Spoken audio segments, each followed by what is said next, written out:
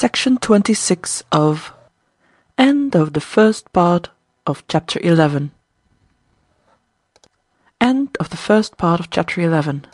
Please visit LibriVox.org. Recording by Anna Simon. The Theory of the Leisure Class by Thorsten Veblen. Chapter 11.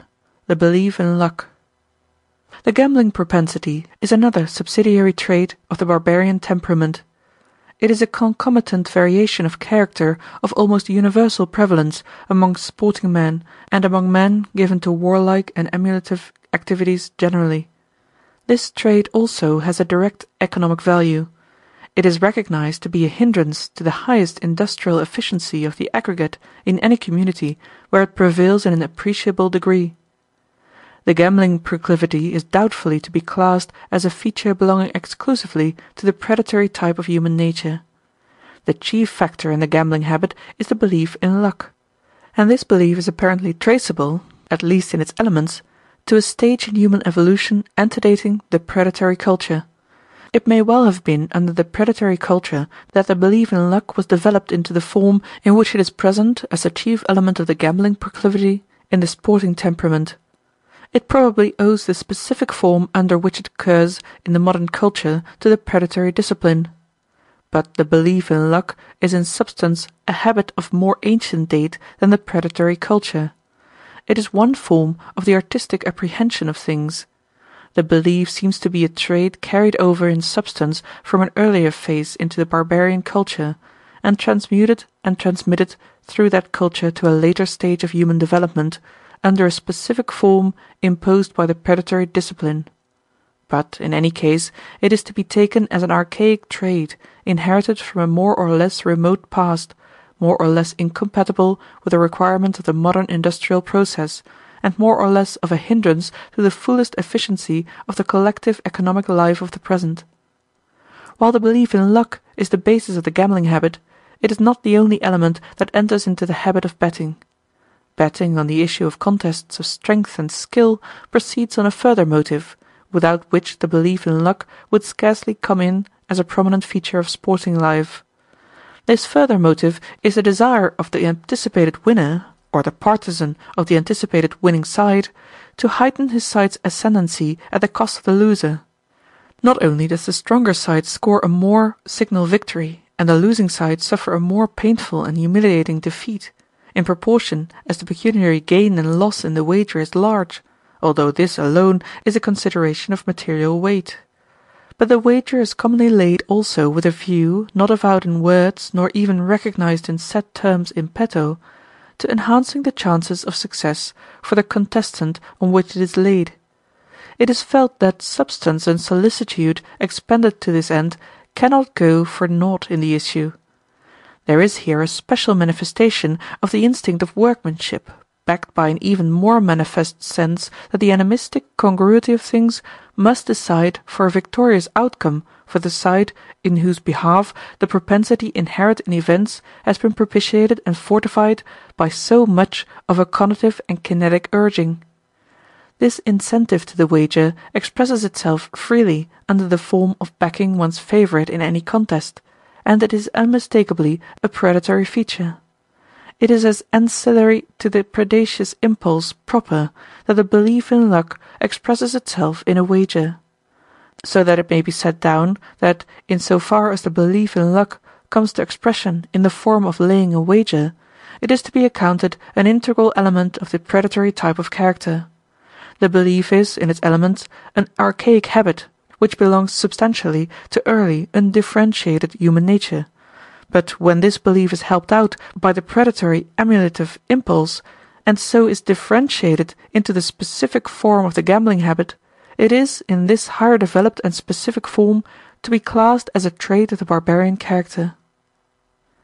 The belief in luck is a sense of fortuitous necessity in the sequence of phenomena. In its various mutations and expressions, it is of very serious importance for the economic efficiency of any community in which it prevails to an appreciable extent. So much so as to warrant a more detailed discussion of its origin and content and of the bearing of its various ramifications upon economic structure and function, as well as a discussion of the relation of the leisure class to its growth, differentiation, and persistence. In the developed, integrated form in which it is most readily observed in the barbarian of the predatory culture, or in the sporting man of modern communities, the belief comprises at least two distinguishable elements, which are to be taken as two different phases of the same fundamental habit of thought, or as the same psychological factor in two successive phases of its evolution. The fact that these two elements are successive phases of the same general line of growth of belief does not hinder their coexisting in the habits of thought of any given individual. The more primitive form, or the more archaic phase, is an incipient animistic belief, or an animistic sense of relations and things, that imputes a quasi-personal character to facts. To the archaic man all the obtrusive and obviously consequential objects and facts in his environment have a quasi-personal individuality. They are conceived to be possessed of volition, or rather of propensities which enter into the complex of causes and affect events in an inscrutable manner. The sporting man's sense of luck and chance, or of fortuitous necessity, is an inarticulate or inchoate animism. It applies to objects and situations, often in a very vague way, but it is usually so far defined as to imply the possibility of propitiating, or of deceiving and cajoling, or otherwise disturbing the holding of propensities resident in the objects which constitute the apparatus and accessories of any game of skill or chance. There are few sporting men who are not in the habit of wearing charms or talismans, to which more or less of efficacy is felt to belong. And the proportion is not much less of those who instinctively dread the hoodooing of the contestants, or the apparatus engaged in any contest on which they lay a wager, or who feel that the fact of their backing a given contestant or side in the game does and ought to strengthen that side, or to whom the mascot, which they cultivate, means something more than a jest. In its simple form, the belief in luck is this instinctive sense of an inscrutable teleological propensity in objects or situations. Objects or events have a propensity to eventuate in a given end, whether this end or objective point of the sequence is conceived to be fortuitously given or deliberately sought. From this simple animism the belief shades off by insensible gradations into the second derivative form or phase above referred to, which is a more or less articulate belief in an inscrutable preternatural agency. The preternatural agency works through the visible objects with which it is associated, but is not identified with these objects in point of individuality. The use of the term preternatural agency here carries no further implication as to the nature of the agency spoken of as preternatural. This is only a farther development of animistic belief. The preternatural agency is not necessarily conceived to be a personal agent in the full sense, but it is an agency which partakes of the attributes of personality to the extent of somewhat arbitrarily influencing the outcome of any enterprise, and especially of any contest. The pervading belief in the Hamingia or Gipta, Gaifa, Autna, which lends so much of colour to the Icelandic sagas specifically, and to early Germanic folk legends, is an illustration of this sense of an extra-physical propensity in the course of events. In this expression or form of the belief, the propensity is scarcely personified, although to a varying extent an individuality is imputed to it, and this individuated propensity is sometimes conceived to yield to circumstances, commonly to circumstances of a spiritual or preternatural character. A well-known and striking exemplification of the belief, in a fairly advanced stage of differentiation and involving an anthropomorphic personification of the preternatural agent appealed to, is afforded by the wager of battle. Here the preternatural agent was conceived to act on request as umpire, and to shape the outcome of the contest in accordance with some stipulated ground of decision, such as the equity or legality of the respective contestants' claims.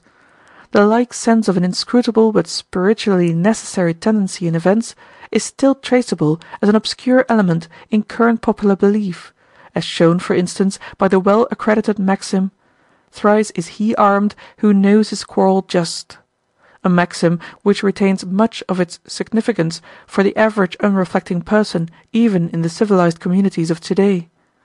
The modern reminiscence of the belief in the Hamingia or in the guidance of an unseen hand, which is traceable in the acceptance of this maxim, is faint and perhaps uncertain, and it seems in any case to be blended with other psychological moments that are not clearly of an animistic character.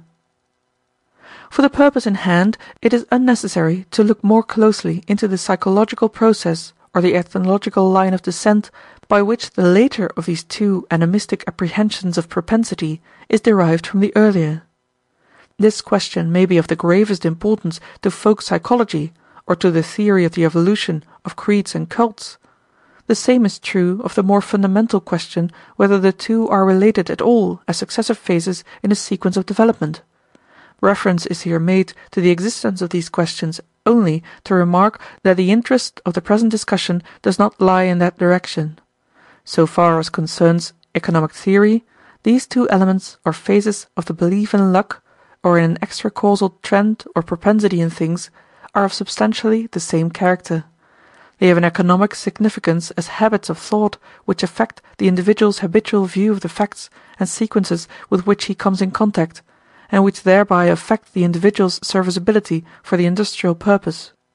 Therefore, apart from all question of the beauty, worth, or beneficence of any animistic belief, there is place for a discussion of their economic bearing on the serviceability of the individual as an economic factor, and especially as an industrial agent. It has already been noted in an earlier connection that in order to have the highest serviceability in the complex industrial processes of today, the individual must be endowed with the aptitude and the habit of readily apprehending and relating facts in terms of causal sequence. Both as a whole and in its details, the industrial process is a process of quantitative causation. The intelligence demanded of the workman, as well as of the director of an industrial process, is little else than a degree of facility in the apprehension of and adaptation to a quantitatively determined causal sequence. This facility of apprehension and adaptation is what is lacking in stupid workmen, and the growth of this facility is the end sought in their education, so far as their education aims to enhance their industrial efficiency. In so far as the individual's inherited aptitudes or his training incline him to account for facts and sequences in other terms than those of causation or matter of fact, they lower his productive efficiency or industrial usefulness. This lowering of efficiency through a penchant for animistic methods of apprehending facts is especially apparent when taken in the mass, when a given population with an animistic turn is viewed as a whole. The economic drawbacks of animism are more patent and its consequences are more far-reaching under the modern system of large industry than under any other.